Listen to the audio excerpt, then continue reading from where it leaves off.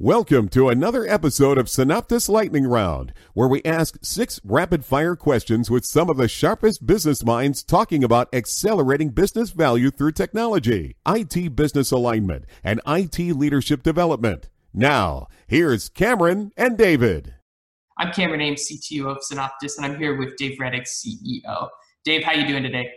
I'm doing great, Cameron. Thanks for asking.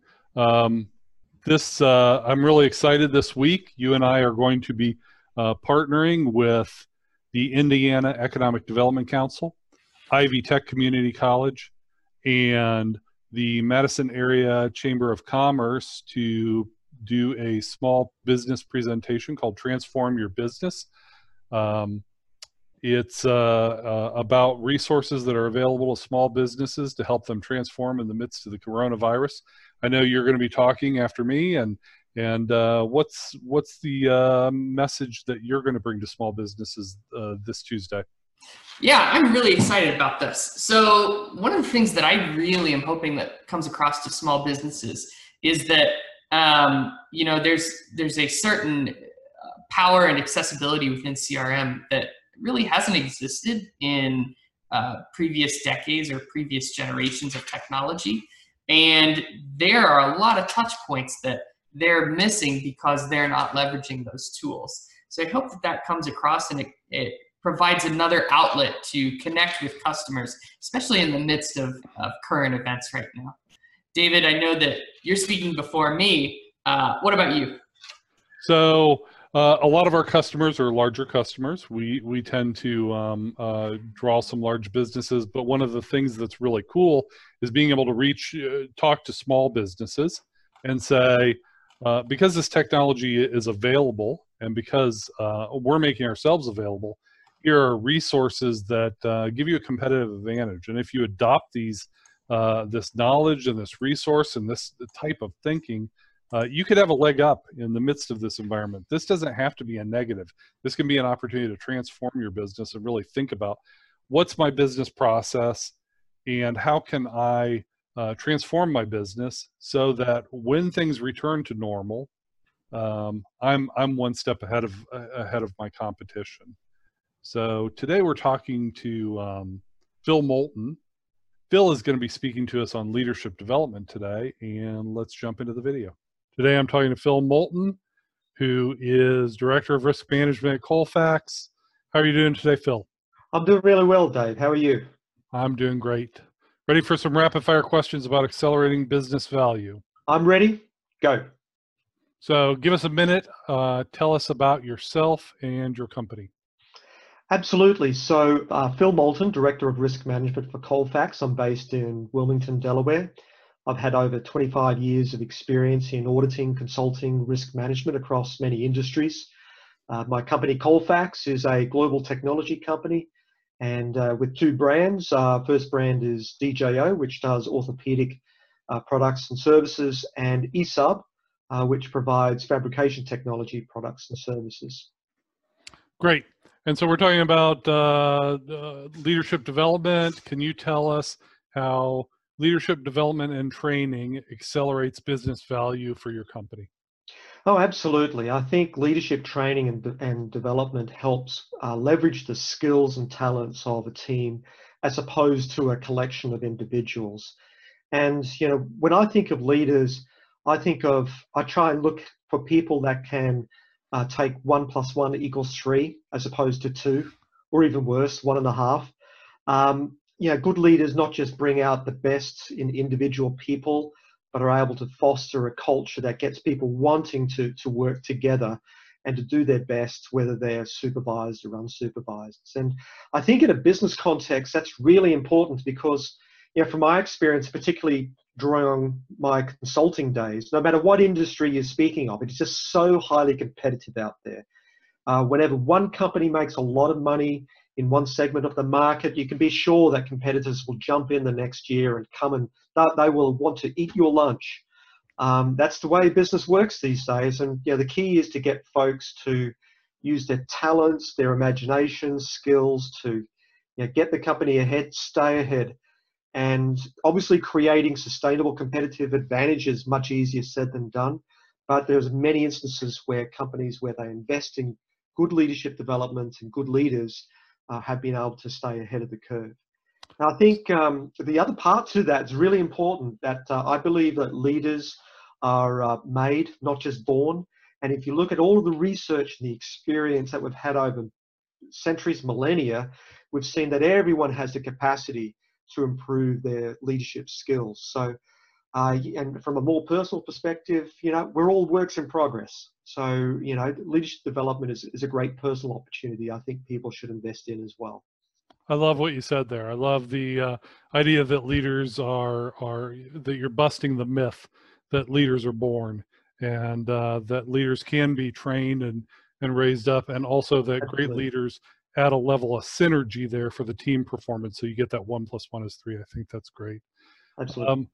What do you think the biggest challenge is with leadership training and development?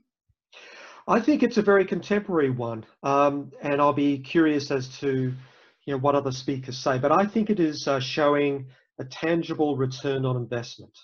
And I think for any business executive out there, they're always challenged. And it's not just leadership training and development. It's also marketing. Do I invest in this project or this program? How do I show a return on investment? How do I justify corporate resources, not just money, but attention and time towards training for business leaders? And I guess also in line with that, how will this training and leadership and development help me achieve my objectives?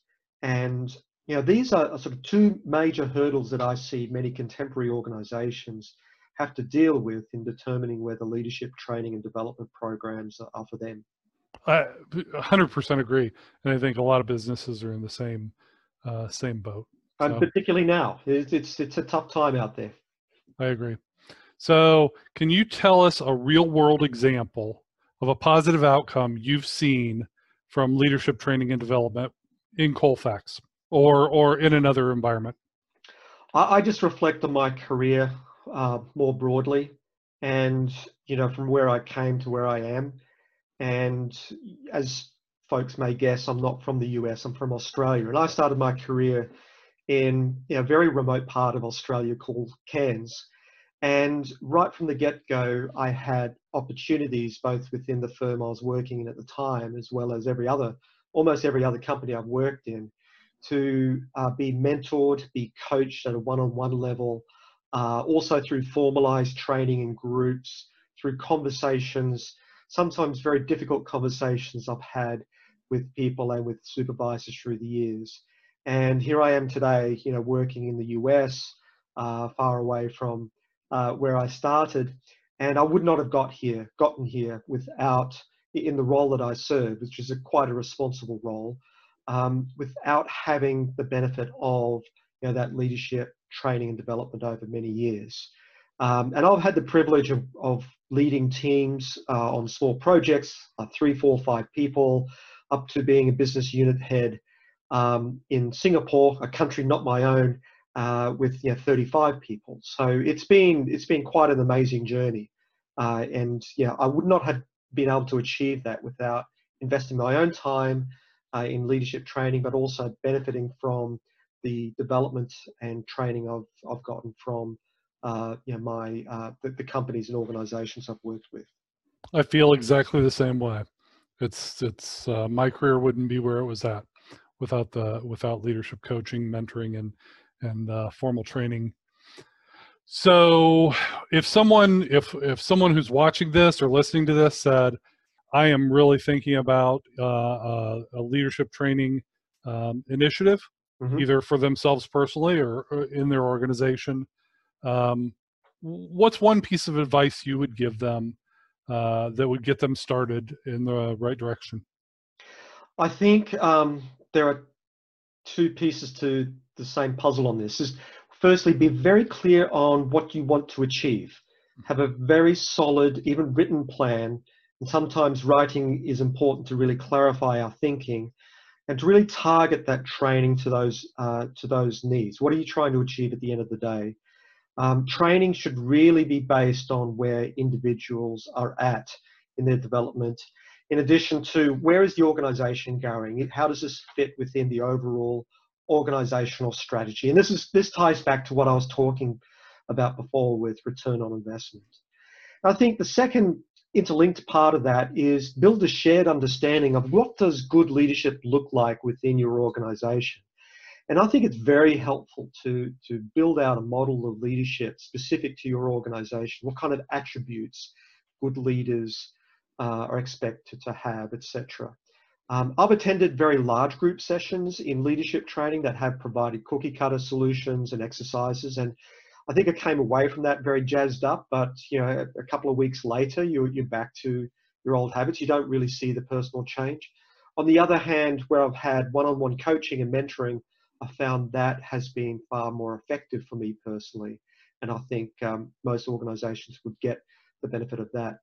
On the large group sessions, I think there are benefits to those, particularly if you're outlining a framework or the program to generate buzz and energy and enthusiasm around the leadership training as a kickoff.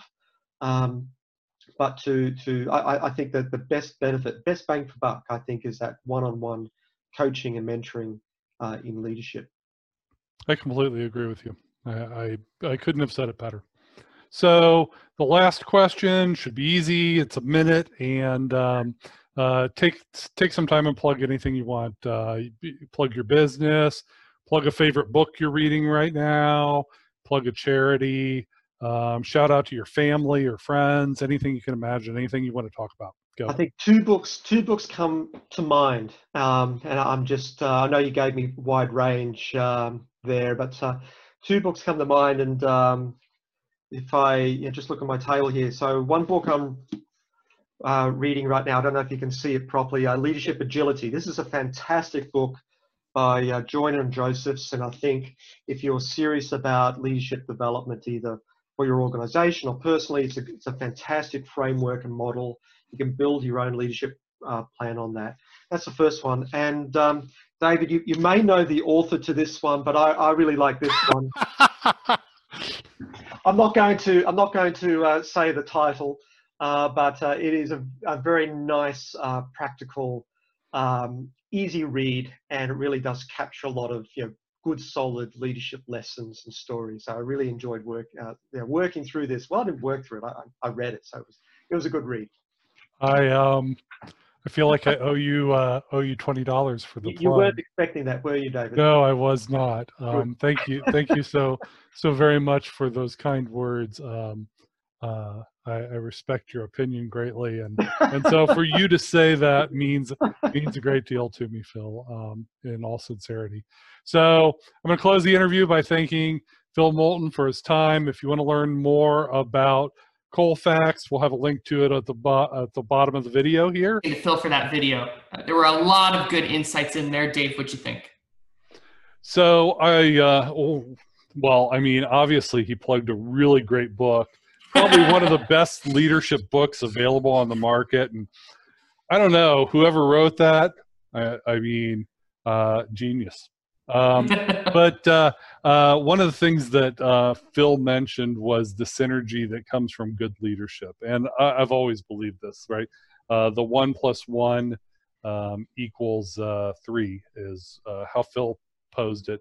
It reminded me of one of my favorite books, which is Multiplier, and it's by Liz Wiseman. Liz talks about how leaders, you get more. The 1 of the leader plus the 1 of the staff equals 3. And so I thought that was an insightful observation by Phil. How about you, Cameron?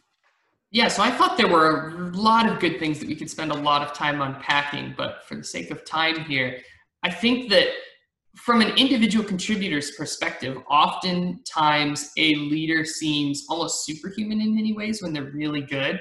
And they think, how is this possible? They don't understand what's going on that necessarily a good leader does well. I think that Phil's point about leadership being a characteristic and a skill that is developed over time, rather than some ingrained trait within someone, I think that's really insightful, and it's really important for people to keep in mind that, if you have a good leader, they weren't born that way. They didn't start that way. They got that way over time. And conversely, if there's things in leadership that you are wanting to change, that can happen. That is something that needs to happen over time, and people can grow and develop and sharpen those skills. So I thought that was particularly insightful. Yeah, I want to just add one more quick comment what you pointed out aligns really well with how I approach leadership development in Synoptis. I don't believe in the one and done leadership training, and we don't do one and done where someone comes in and does a bunch of rah-rah leadership speak. It's really about leadership as a habit and working with leaders over an extended period of time to ingrain those habits of leadership, providing them with a level of accountability and to produce the outcomes that Phil was talking about, generating ROI on leadership training. I think leadership training has to go that way. We can no longer do little rah-rahs and hope that people get better. So. Absolutely. Well, thanks again to Phil for talking with Synoptis.